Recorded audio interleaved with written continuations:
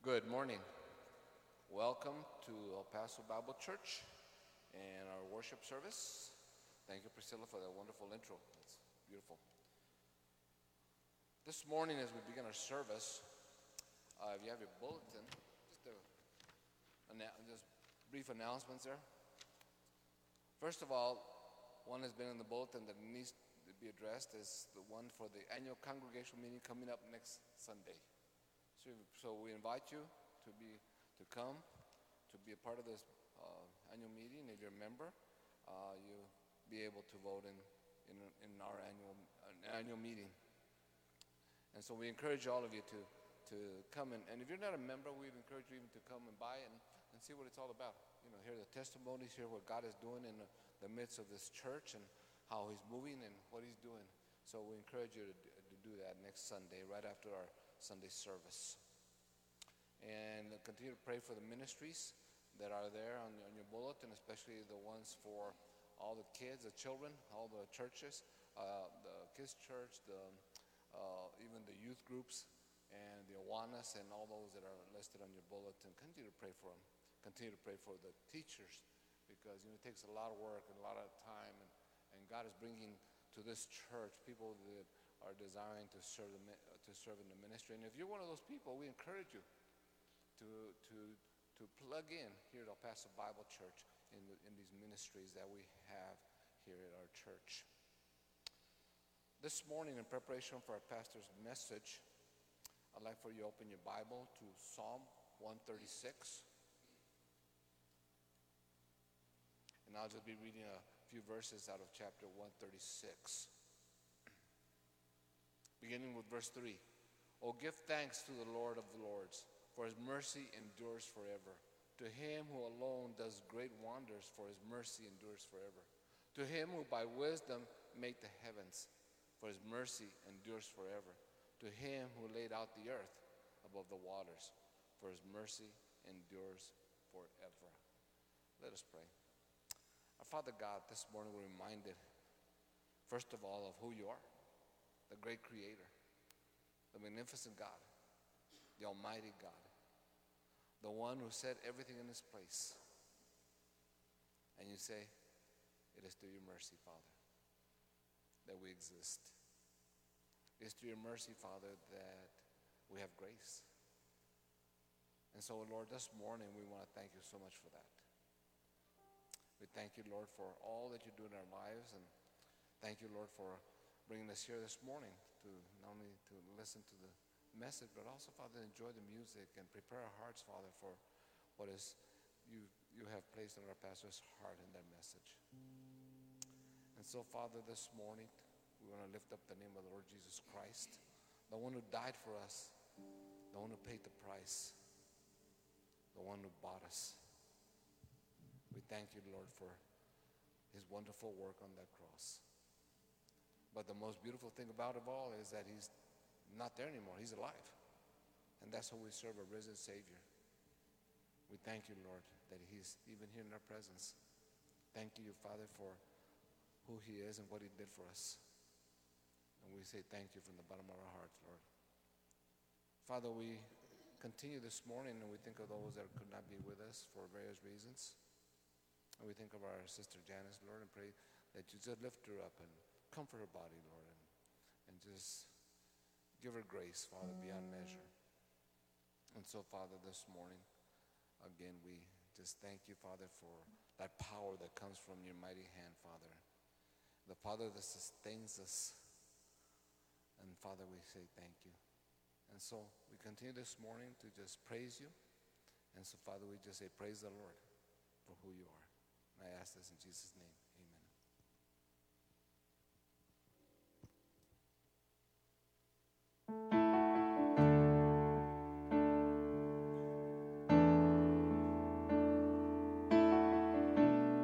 Good morning. Would you stand with us? I know a name who will never lose its power. It's a strong and mighty tower, by it will save. 'Cause He is the name. He's our rock and our redeemer. Oh, the precious name of Jesus will never change. 'Cause even in the desert ways, He is still my resting place. Even when my soul is faint, I will praise. Though I am a runaway, He still calls me home by name. I'll be singing with the saints. I will praise. I know a God who will never leave His people, who stays faithful to us even when we're not. Oh, He is a God whose promise never falters. There is mercy at the altar for us all. 'Cause even in the desert place, He is still my resting place. Even when my soul is weak, I will praise. Though I am a runaway, He still calls me home by name. I'll be singing with the saints. I will praise, praise the Lord. Oh, oh, oh. Oh, oh, oh. Oh, oh, oh. Praise the Lord. Oh, oh, oh. Oh, oh, oh. Oh, oh, oh. Praise the Lord.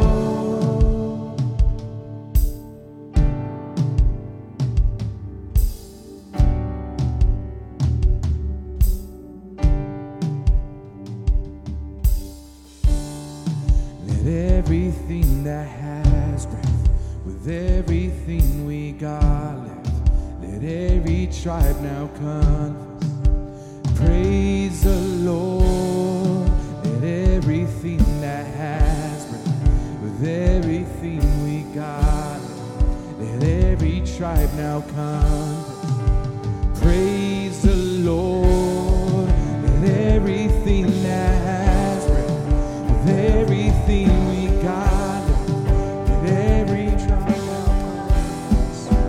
Praise the Lord.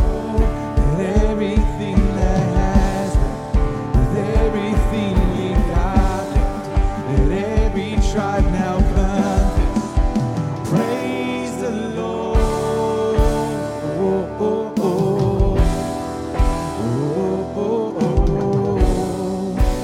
Oh, oh, oh. Praise the Lord.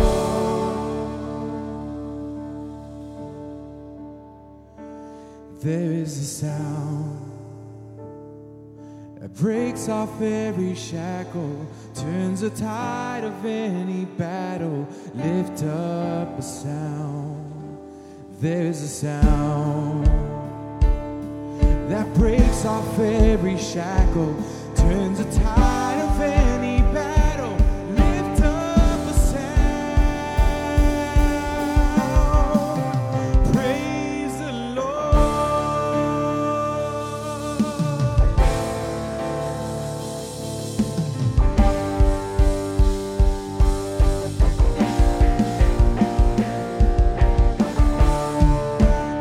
everything that has breath, everything that has breath,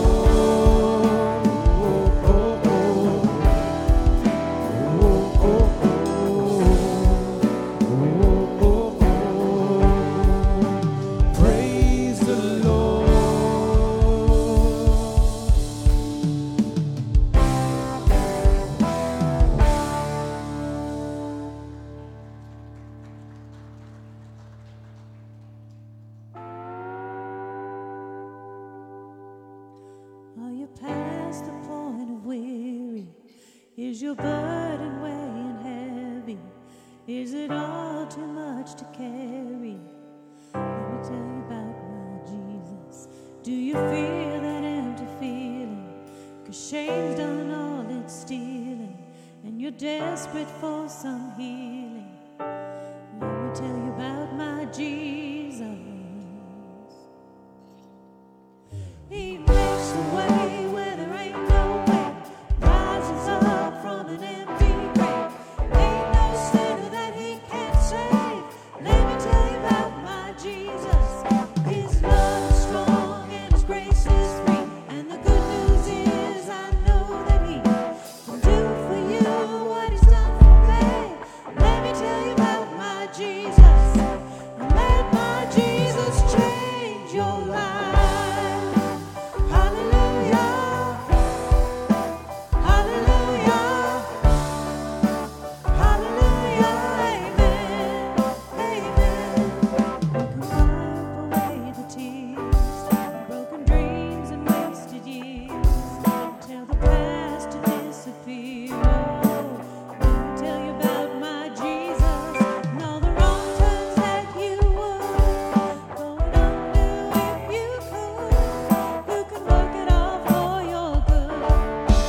Let me tell you about my Jesus.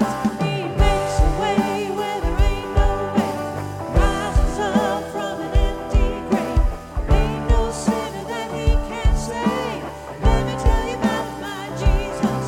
His love is strong and his grace is free. And the good news is I know that he can do for you what he's done for me. Let me tell you about my Jesus.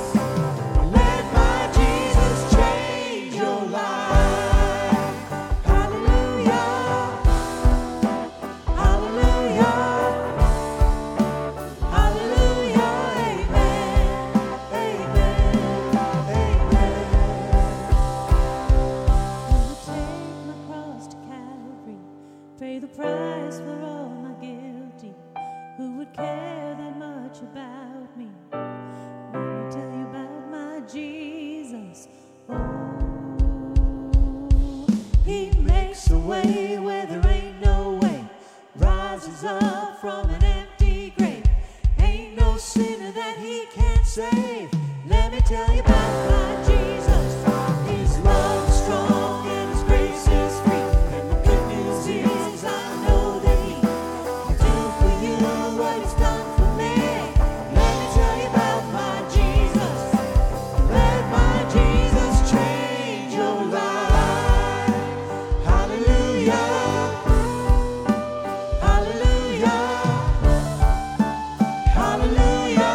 Amen. Amen. Hallelujah. Hallelujah. Hallelujah. Let my Jesus change your life.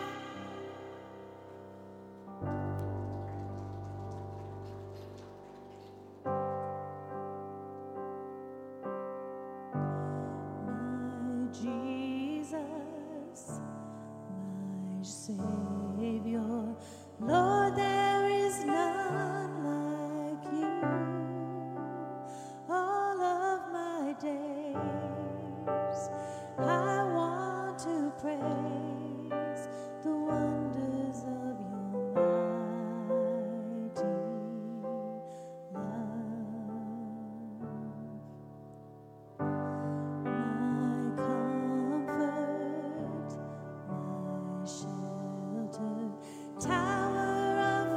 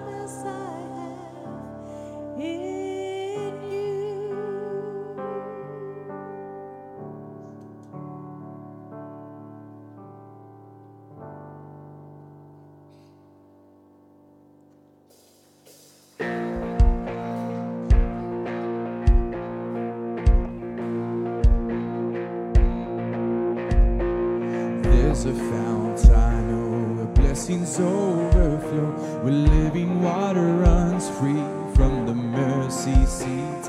There's a joy I know deep inside my bones, a never-ending well where I thirst no more. Rejoice, rejoice, my soul. Come on, rejoice, rejoice, my soul. Praise the Lord. Jesus came for me, set me on my feet, and now I'm singing. Praise the Lord. By the power of His name, I'm free and unashamed, so I'll keep singing. Praise the Lord. There's a love I know, wash me white as snow, healed this broken heart when He made me whole. There's no power in hell that could separate. I'm forever held by His amazing grace. Rejoice, rejoice, my soul.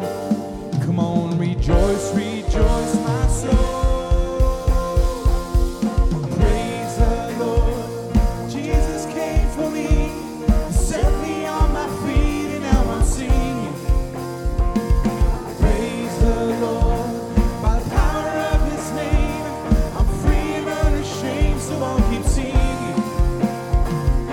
Praise the Lord. Jesus came for me, set me on my feet, and now I'm singing. Praise the Lord. Jesus left His name, free and unashamed, so I'll keep singing. Praise the Lord. Praise the Lord. And I know hung upon a tree, gave His life that day on Calvary, but the grave couldn't hold Him, and it can't hold me, 'cause I'm alive in Christ. He's alive in me. Oh, I'm alive in Christ. He's alive in me. Praise the Lord. Jesus came for me, set me on my feet, and now I'm singing. Praise the Lord. By the power of His name, I'm free and unashamed, so I'll keep singing. Praise the Lord. Jesus came for me, set me on my feet, and now I'm singing. Praise the Lord. By the power of His name, I'm free and unashamed, so I'll keep singing. Praise the Lord. Praise the Lord. Praise the Lord. Praise the Lord.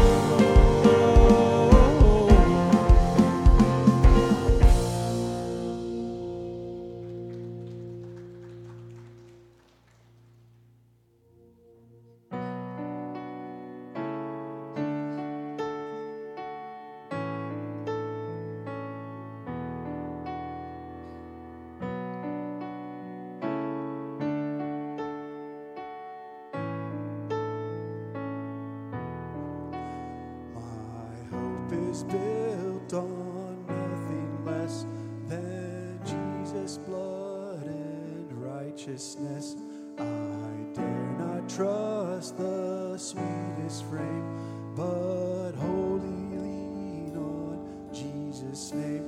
On Christ the solid rock I stand, all other ground is sinking sand. All other ground is sinking sand.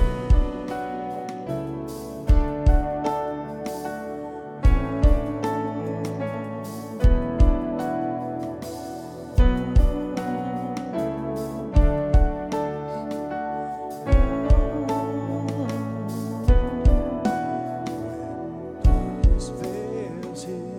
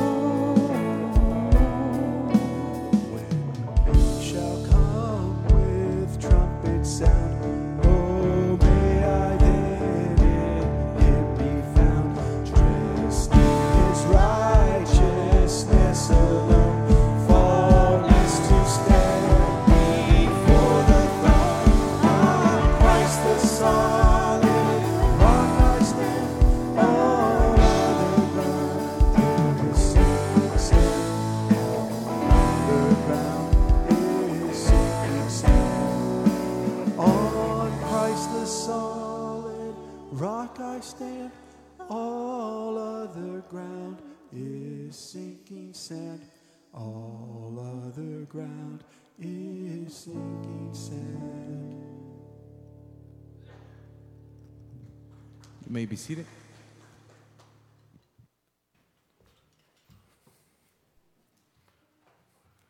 Well, good morning.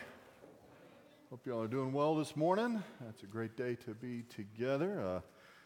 The dust storm settled down yesterday, it looks like, which is always welcome. Got some odd weather the last year or two. We got 2 or 3 things we ought to mention again. Ernie mentioned the congregational meeting next Sunday right after the service. So we want everybody to stay for the congregational meeting. Only members can vote.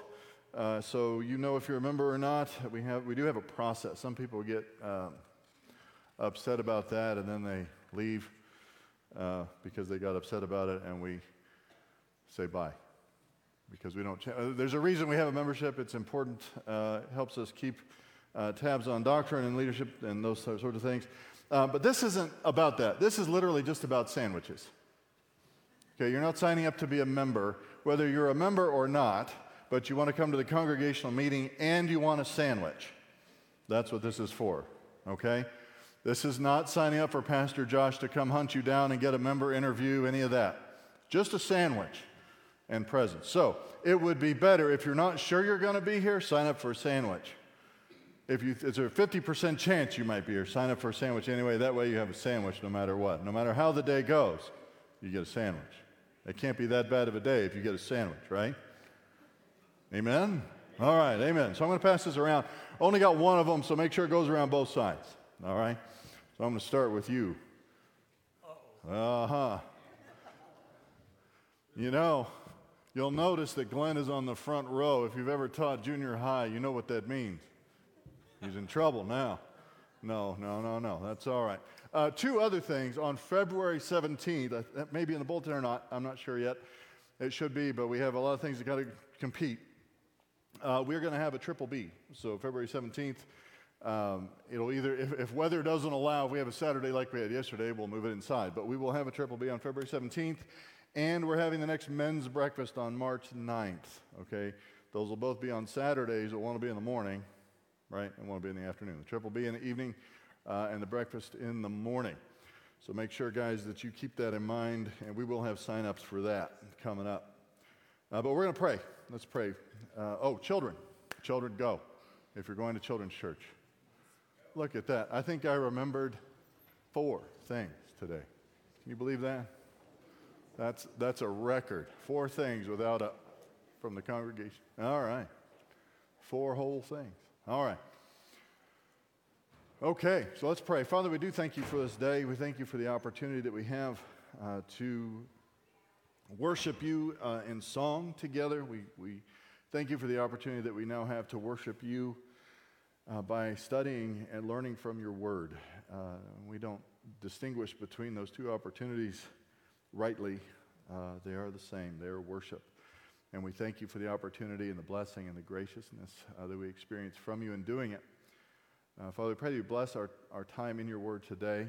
Father, we would be remiss if we did not spend just a few moments and pray for Israel today, that we are witnessing events that are not historically recognizable. We know exactly what's happening. And Father, we pray for the peace of Jerusalem. And we pray that your covenant people would be unmolested in their land by their enemies. And Father, we know that that is a means of blessing other nations and other people in Scripture, that we would be a blessing to Israel, and we seek to do that today, Father. We also pray for those who are ill in our body. We thank you that a lot of the respiratory illnesses seem to have been overcome. But Father, we do pray for those who are suffering other more severe things, that you would restore them to health, restore them to us, and to service on this while they're here in this earth, and looking forward to your coming and your Son's coming and living forever with you. Father, I pray again that you would bless our time in your word today. In Jesus' name we pray. Amen. So we're going to continue this morning in 2 Peter. We're talking about growing in grace, the growing, maturing, discipling, developing towards what James would call. James would say that if you follow this process, it's a parallel, analogous process, that if you do this, you become, in temporal terms, you become perfect, that you become complete, that you're lacking in nothing, meaning that when you wake up in the morning, whatever challenges you face, you're equipped for. And that is what Peter's getting at too, when he's saying you're growing in grace, that it is God's favor upon your life that is demonstrated when we engage in this process as children of God. This is something that we do as believers in Jesus Christ. We grow in grace. He gave us a structure for that. We spent a number of weeks about what we're supposed to do to grow in grace in dealing with false teachers. But even before that, right, he's talking about the exercise of things all the things that God has given us, everything that pertains to life and godliness, all of the things, a long list. He said that when you do that, you become useful and not useless. Now, this is not something that's considered very pastoral in the Western church, but there is a distinction between believers, and we would be remiss in saying that there's not a real risk of a believer not being useful in this life. There are ones who think that they have the spiritual gift of division and divisiveness, the spiritual gift of stinker, right? That's their main function. That's not a function. That's not a thing in the Bible. That's not a thing. There's a real possibility, at least hopefully a temporary one, but it could be permanent. And Peter doesn't want that. He said that's not a path to blessing. God has given you everything you need to live a life in accord with His grace that is exercising all of the things that He's given us for life and godliness. He doesn't want you to be useless. So we need to know our purpose. We need to know why the local church is here, but we need to know what each of our places are in this life so it will be useful. And of course, we spent a lot of weeks talking about false teaching and false teachers and how to distinguish between the two. And Peter made a very sharp demarcation, a very sharp dividing line between them, right? He warned us. He said there's a very real possibility of people who are stable, who are knowledgeable, who are firmly established believers becoming unstable. And when that happens, you're liable to go back into bondage to things from which you've been set free. That can happen. That can happen. People who are stable can become unstable. They become people who then determine that they want bondage and they trade their freedom for it. Now remember that we're talking about something that happens to believers. We can't lose our identity. You can't lose that. Y'all may not realize this because so many relationships seem to be in a massive state of fluidity right now. Society, our culture, the language seems to be trying to annihilate any kind of established definition, right? The world says that if I love somebody, I should be able to marry them. That is foolish. Scripture says you're supposed to love everybody and marry one person of the opposite gender. Just because you're supposed to love everybody doesn't mean you're supposed to marry everybody. That's not the category. That's a categorical error, right? That's an identity problem. You think that you can fill any identity in every relationship out there if you say that, right? That's not what we say. That's not what we teach. We understand that Scripture has dividing lines between what you can and cannot do. A lot of believers think that you can be a son and then not be a son. I want you to go find in the Texas Penal Code or the Family Code or whichever law covers this, right? The category of state law, and find where even humanly speaking you can unadopt somebody. Even under Roman law it wasn't possible, but even under Texas law it's my understanding that it's not. You can divorce just about anybody. You can disown somebody of their inheritance. An extremist. You can do all sorts of nasty things to them. But your son is your son. Scripturally speaking, right, we have examples. A son living in a pigsty is still a son. He was a son before he got there. He was a son while he was there. And he knew he could have assurance that he was a son, the prodigal son. And he was a son when he left. Throughout. Entirely. No question about it. See, there are some things that people will waffle on. Scripture never, ever, ever, ever teaches that the prodigal son was not a son at any point in the parable. That's inarguable. Pastor Josh refuses to argue about something? Yes, he does. If you tell me that the prodigal son was not a son at any point in the parable, I will say you're stupid. Conversation over.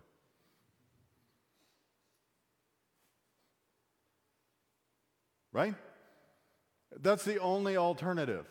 You're stupid. You can't read. You don't understand what you're reading. Something stupid there. But I don't have enough years. I don't have minutes left. I do enough stuff that could kill me in a half an hour or less just for grins.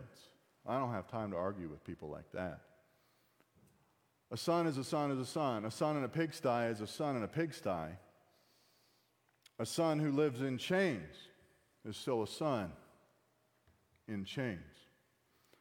A son who fails, who falls, who's entangled, like Peter says. The way the writer of Hebrews says that sin easily besets us, sin easily entangles us. Let's lay that aside. But a son that has been entangled is still a son.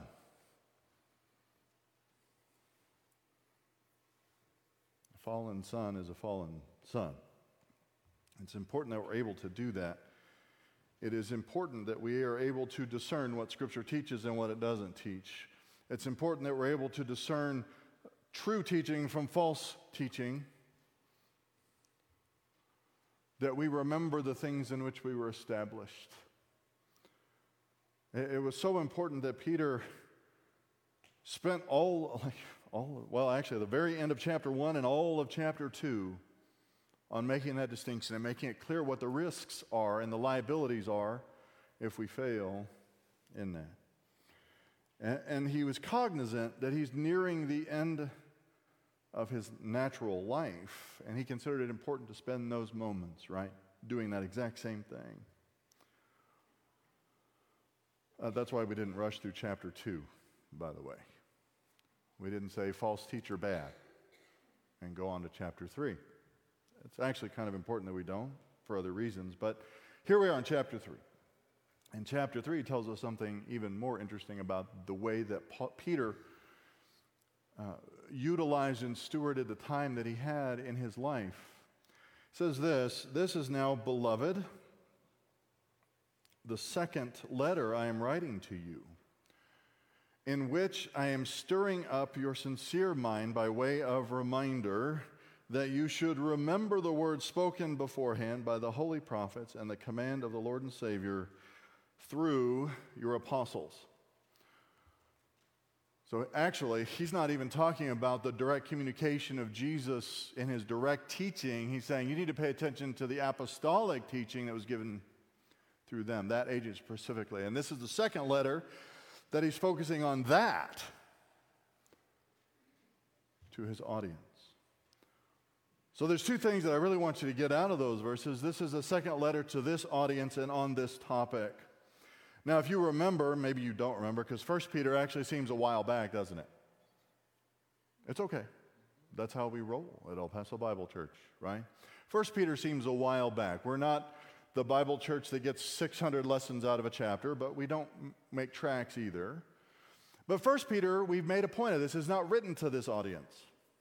1 Peter was written to an audience that was geographically identified to the church in these, I think it was 5 locations. This letter was written to a broader audience, wasn't it? All of those who have a like substance of faith as Peter the Apostle does. So you don't have to be a math savant to say, wait a second, that looks like there was another letter. If it's to this audience on this topic. The other thing is that 1 Peter doesn't mention this topic. We're about to talk about the parousia, the appearing, the coming of Christ. You will not find that term in 1 Peter. So don't be disturbed by that. I'm just going to warn you that there are people out there who will try to cause you to stumble in the way that you read Scripture by pointing to this and saying, look, that's an inconsistency if they're nice, or it's an error if they're not nice. Right? We only have 2 letters. Well, it might be that Peter's talking about 1 Peter. I don't know. I don't think it is. I think that there was another one, maybe before 1 Peter, maybe after 1 Peter, but one that we don't have. Now, you need to not be disturbed by that. It looks to me like Paul wrote at least one other letter to the Corinthians that we don't have. Not everything they wrote. If Peter and Paul and John and James wrote down their grocery list, guess what?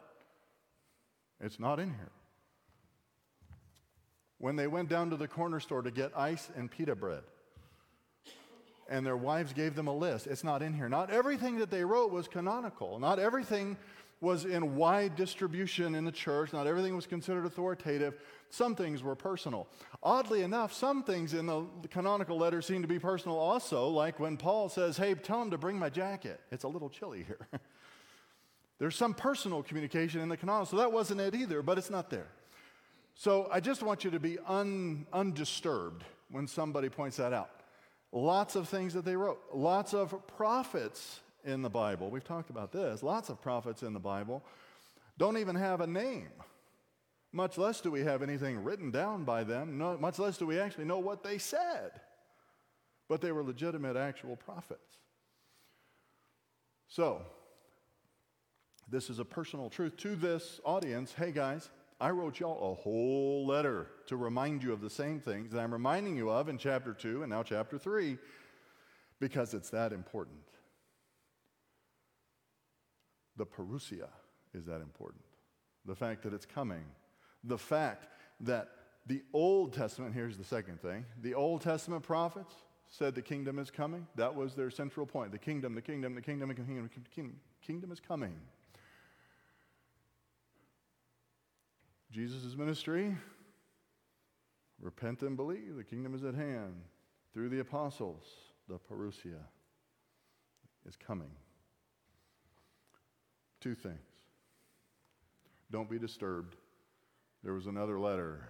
You should take from that this was very important to Peter. He wrote a whole letter on this topic to the same audience. They needed to remember. You need to remember. I need to remember. And that is a consistent thread from the beginning of the Old Testament all the way through the apostolic ministry that we're to look to the kingdom that is coming. It's absolutely consistent. So some people will say, oh, yeah, I know. Tell me something I can use today. I'm getting there. I mean, you can use that today. If the kingdom is coming, very simply, right? What does that mean? It's not here yet. You got that friend, right? You're always waiting for the one friend. And when you text him and say, where are you? He always says 5 minutes. I won't name any names. It's never 5 minutes. It's never 5 minutes with that one friend, right? If it's coming and not here, you know the difference because you know the friend isn't there, and it's going to be more than 5 minutes. You need to remember and be reminded of the things. It was very important for Peter to do. So we may know that. But the kingdom is, I won't say the central, but it is one of the central doctrines of the entire record revelation of Scripture. That the world is not right. The world is not right. Praise Jesus. This world is not the kingdom. Praise Jesus. But he is coming and it will be made right. It will be made anew. That's what we need to remember. Nobody's going to finagle with voting machines. No one's going to finagle with money. No one's going to finagle with any of the process. Nobody's going to fight a war and win against Jesus and take over their political process. Border porosity won't be an issue. All of these things that we look at and go, this is going to destroy things that we love. He's coming, and he'll make it anew. And we don't need to forget that. We need to remember that, be reminded of it. That is progressively revealed, right? Some new information is revealed, but the central, the core, is there throughout. That the head of the serpent will be crushed. The seed of the serpent's head, will be crushed by the seed of the woman. Consistent, true prophecy from the beginning. And you need to be able to discern things that aren't that. There's lots of false teaching. Lots of false teaching that will tell you the kingdom is sort of kind of here now. Or, here's one that I never thought we would see. There's all sorts of post-millennialists running around. And we're not talking about generation, what is born after the X? What is that? After the millennials? Was it Z? It's not Z. Z's one extra one. Anyway, we're not talking about the ones that were born after the millennials when we say that. The post-millennials teach that you and I have a heavy burden to carry. You have a heavy burden to carry because it is your job to get off your butts and make the kingdom ready for Jesus. Good luck. Good luck. I was watching a little bit of news this morning. I forget the guy's name. South Carolina congressman. What's his name? Serves in the National Guard. I can see his face plain as day. He was being interviewed. He was talking about how bad and how much we need to fix and make peace in Israel, but we can't come up with a two-state solution. And this is the first time. This is the first time I've ever heard anything theologically correct in an interview like that. The interviewer goes, this is a millennia-long problem in Israel, and I don't think we can fix it with a political process. Light bulb. Right? Light bulb. But the kingdom is coming. It's not here now, and it's not your job. You have enough to bear, to grow in grace, to embrace the things he's given us for life and godliness. He hasn't asked us to do that. It's the second letter. Second letter I'm writing to you, which I'm stirring you up by sincere way of reminder that you should remember the words spoken beforehand by the holy prophets, the commandment of the Lord and Savior spoken by your apostles. Know this, verse 3, first of all, of primary importance to their experience in this life. And it doesn't have to do with setting up the kingdom. It doesn't have to do with fixing all the problems of the world. It is this, know this, first of all, first importance, that in the last days mockers will come with their mocking, following after their own lusts. That's a question we get all the time as pastors. Are we in the last days, Pastor? They get this intense look in their eyes and they hand me a little paperback and want me to read it. And then they say, please read this and then answer my question. I said, I don't need to. I don't need to. Yes. The answer is yes. You're in the last days. You know how Scripture refers to the last days, plural like that? The days in which you know who the Messiah is. The church is a last days entity. Yes. Your paperback usually misses that, guys. Your paperback often tries to figure out who the Antichrist is, and it's often the political party that they hate. Anyway. So I don't really care about who the Antichrist is, actually, because I know he's not going to be voted in. So who I vote for ain't going to fix it or break it. Those kinds of things, right?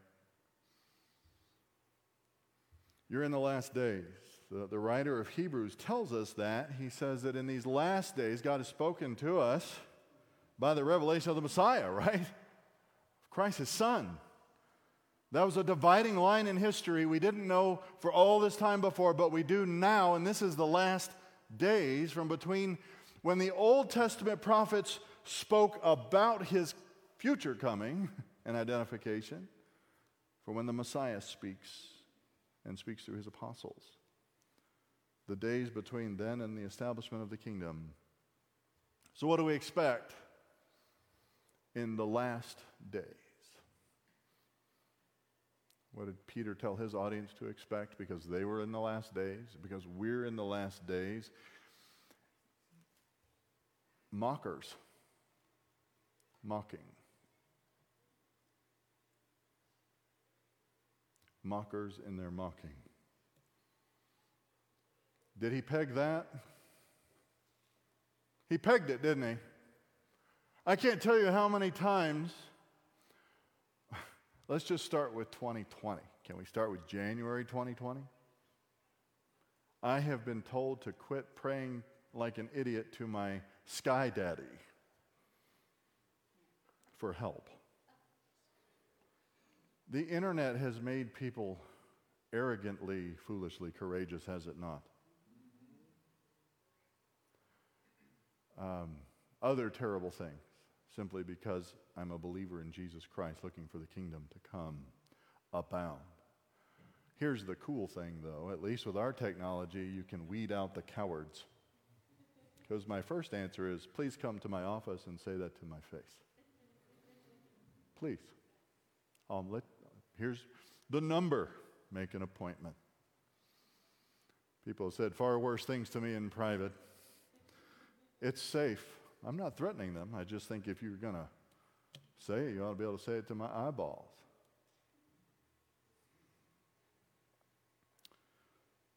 That's a last days experience. It is not entirely unique, but it is entirely more poignant in a way because we do know who the Messiah is. That's the last days reality.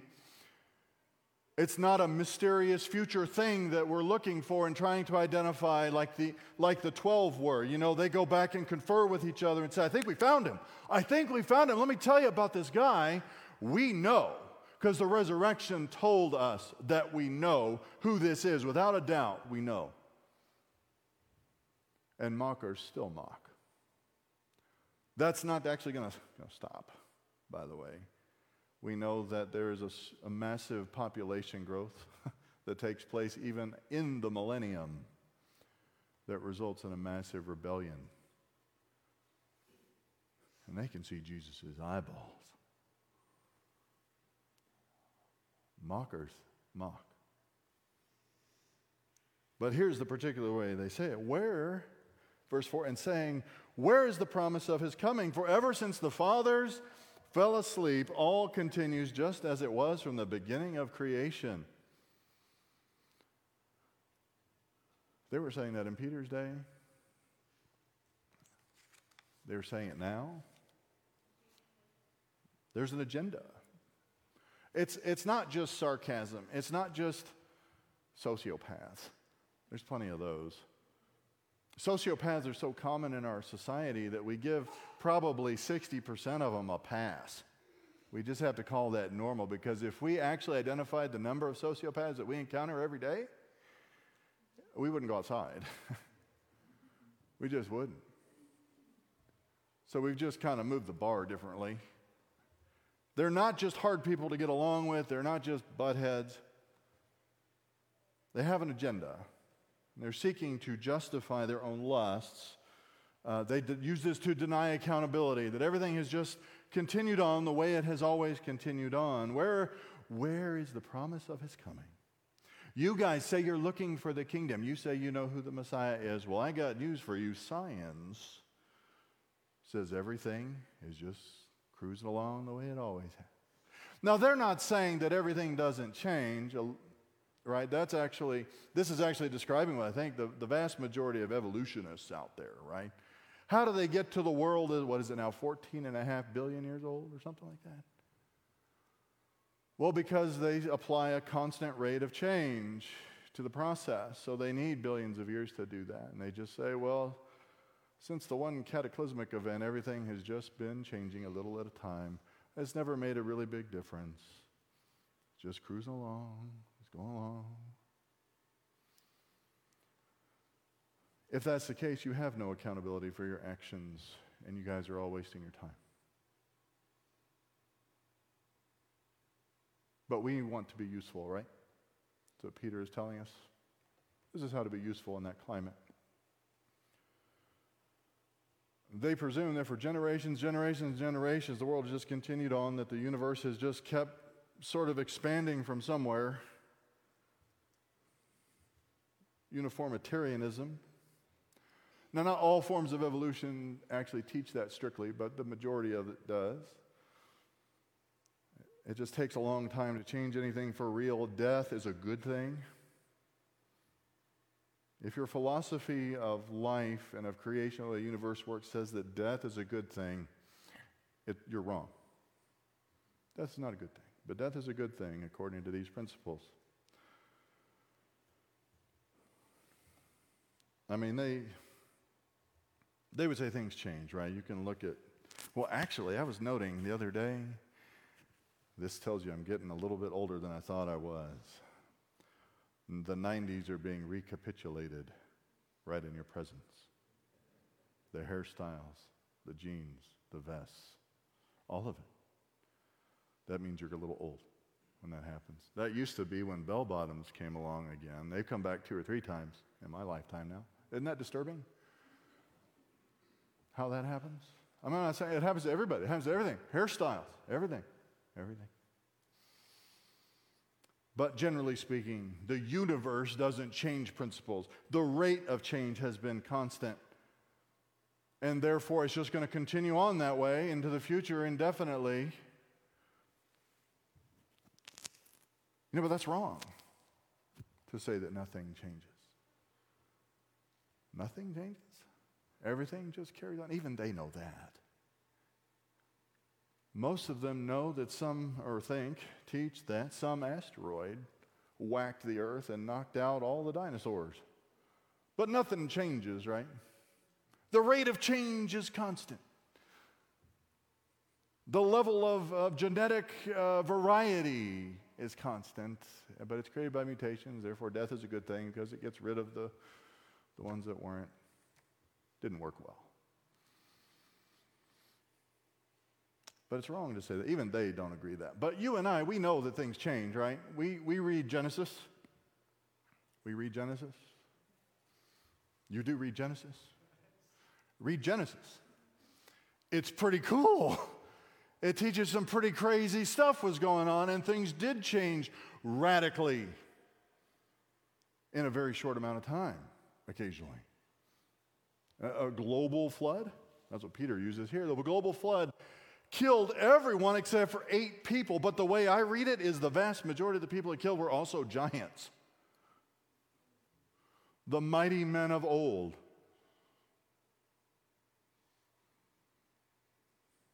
People are worried about whether we coexisted with dinosaurs. Just think about you and I coexisting with giants like that. That God said the wickedness is great on the world, and I'm sorry that I made all this. Whack. But nothing changes. It just keeps going on the way it's always gone on.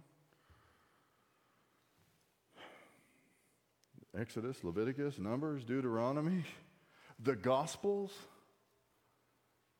You know that the Gospels, we talked about this in Sunday school, the Gospels teach that when Jesus was raised from the dead, when he was resurrected, all sorts of people also just jumped out of the grave like that was normal.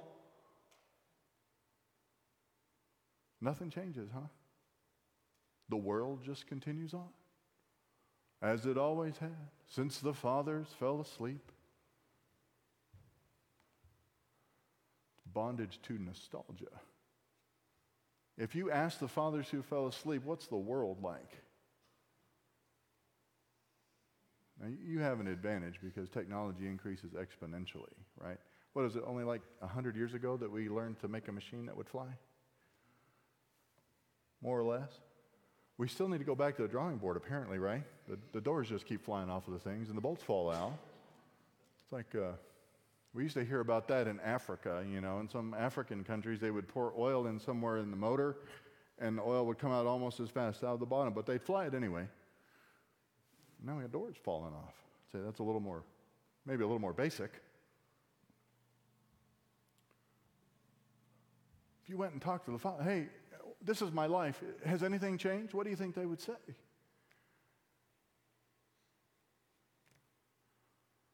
I have a talking wall in my house that brings me information from all over the world at a click of a button.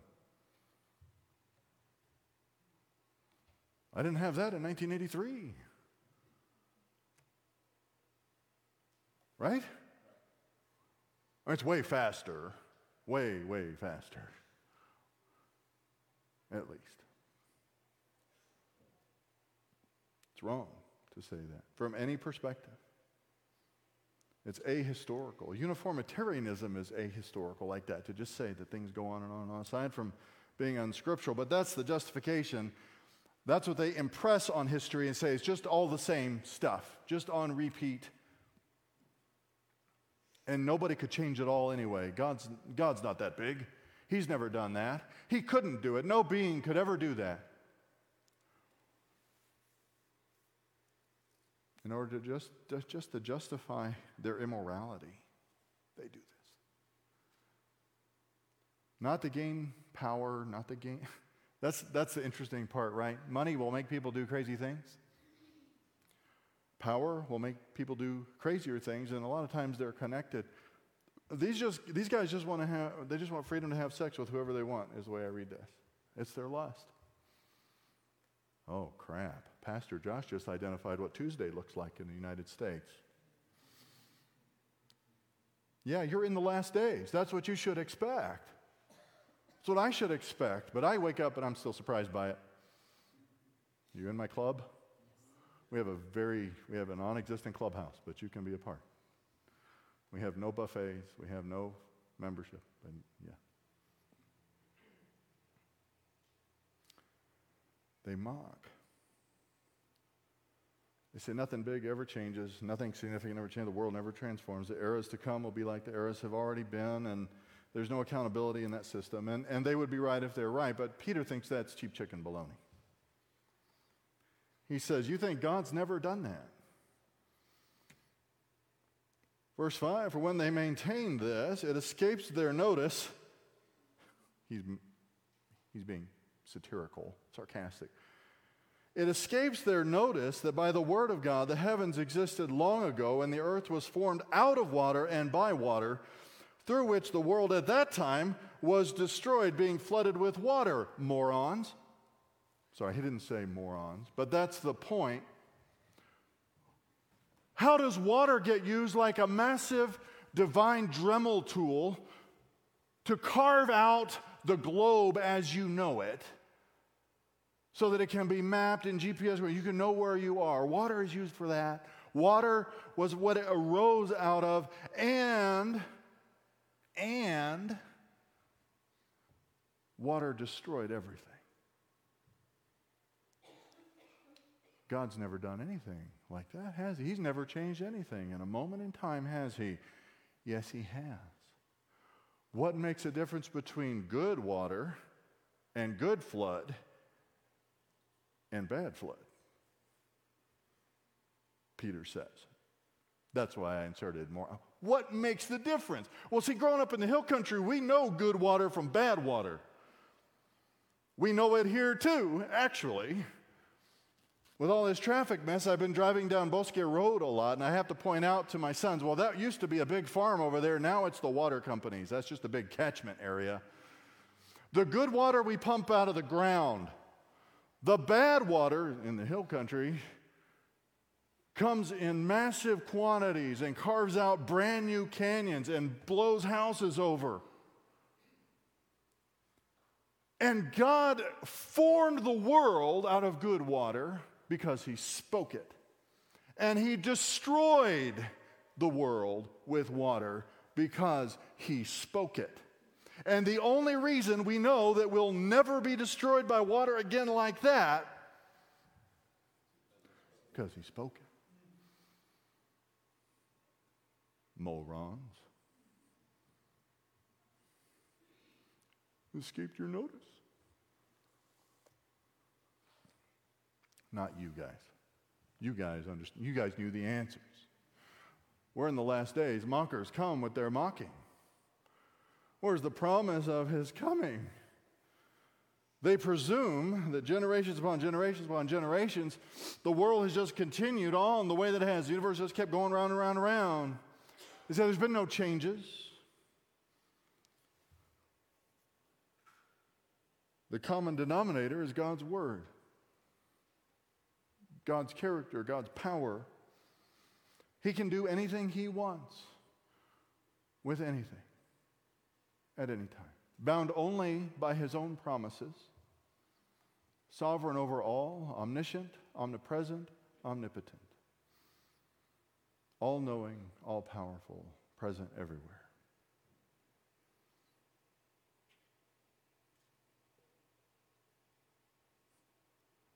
He used the waters that cover the earth like you use the little files that come in the pumpkin carving kit. We have a pumpkin carving contest in our youth group. And what you do with a little pumpkin to make it cute and win the candy bars, children, youth, that's the kind of God. God does that with waters that can cover the mountains of the whole world at one time.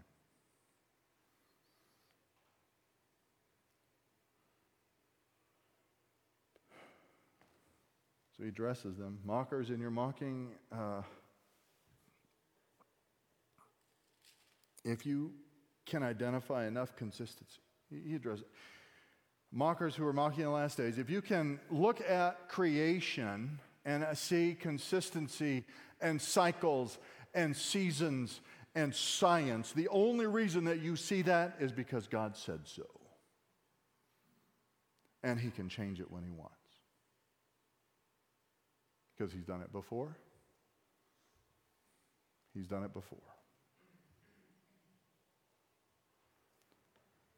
And when He stops saying,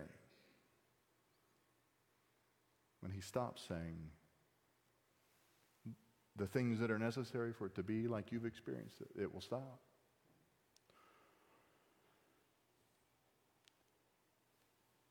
Now, Peter says that in very obvious terms. He said only an idiot would think otherwise. But you live in the last days. The mockers are mocking. And I'll tell you, there are many, many people out there who at least claim the name of Jesus. I won't say that all of them are justified or believers in Jesus Christ, but who want the moniker. They have begun to at least collaborate with the mockers and say that that never happened. That the global flood wasn't global and it didn't destroy everything and everybody except for the 8 people. It didn't do any of that. You need to read that for what it is. It's some sort of allegory, some sort of spiritual lesson. Denying the 6-day creation is pretty common among them, the global flood, all sorts of other things. Because they have adopted something they call science that is mockery. Mockers in their mocking.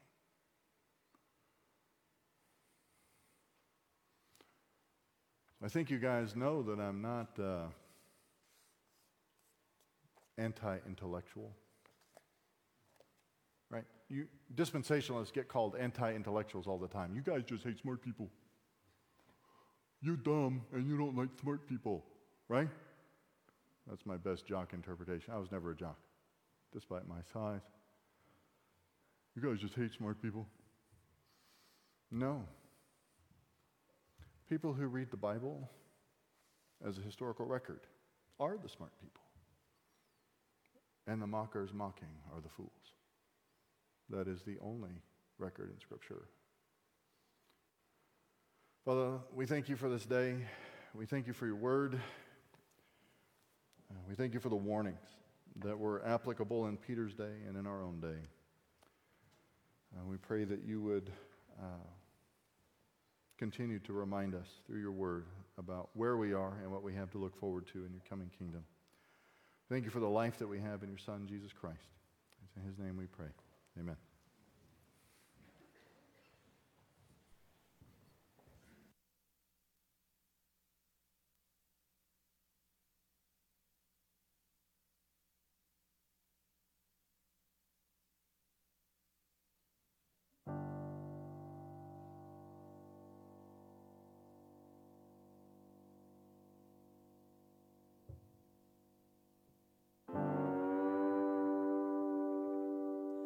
Are you past the point of weary? Is your burden weighing heavy? Is it all too much to carry? Let me tell you about my Jesus. Do you feel that empty feeling? 'Cause shame's done all it's stealing, and you're desperate for some healing. Let me tell you about my Jesus. He makes a way where there ain't no way, rises up from an empty grave. Ain't no sinner that he can't save. Let me tell you about my Jesus. His love is strong and his grace is free. And the good news is I know that he can do for you what he's done for me. Let me tell you about my Jesus. Let my Jesus change your life.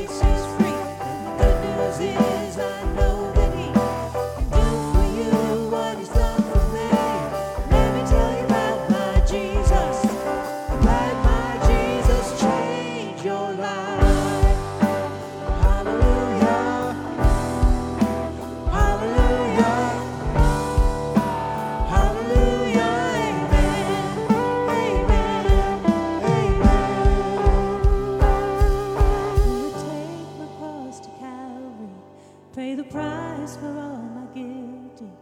Who would care that much about me? Let me tell you about my Jesus. Oh,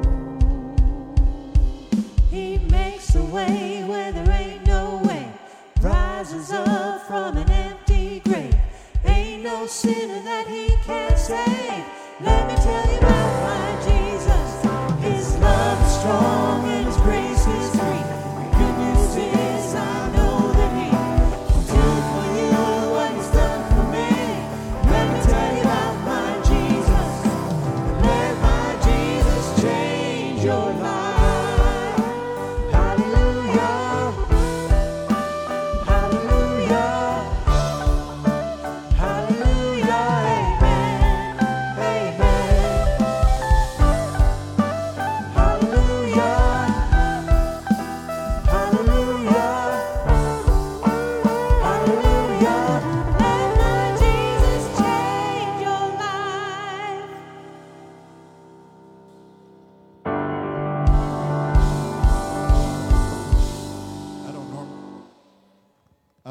stand up here and do this, but I forgot a very important announcement, and that is that we have 3 new members to welcome. And that is Danny Salgado. Where did he run off to? Danny's behind me. Danny, you shouldn't already be playing the drums. Look at that hand. Okay. And Scott Krause, who's also up here, and my son Thaddeus. So make sure that you welcome them as new members. I should have done that ahead of time, but so I remembered 4 and forgot the 5th. It's still a good record, right? All right. Y'all are dismissed. Have a good afternoon.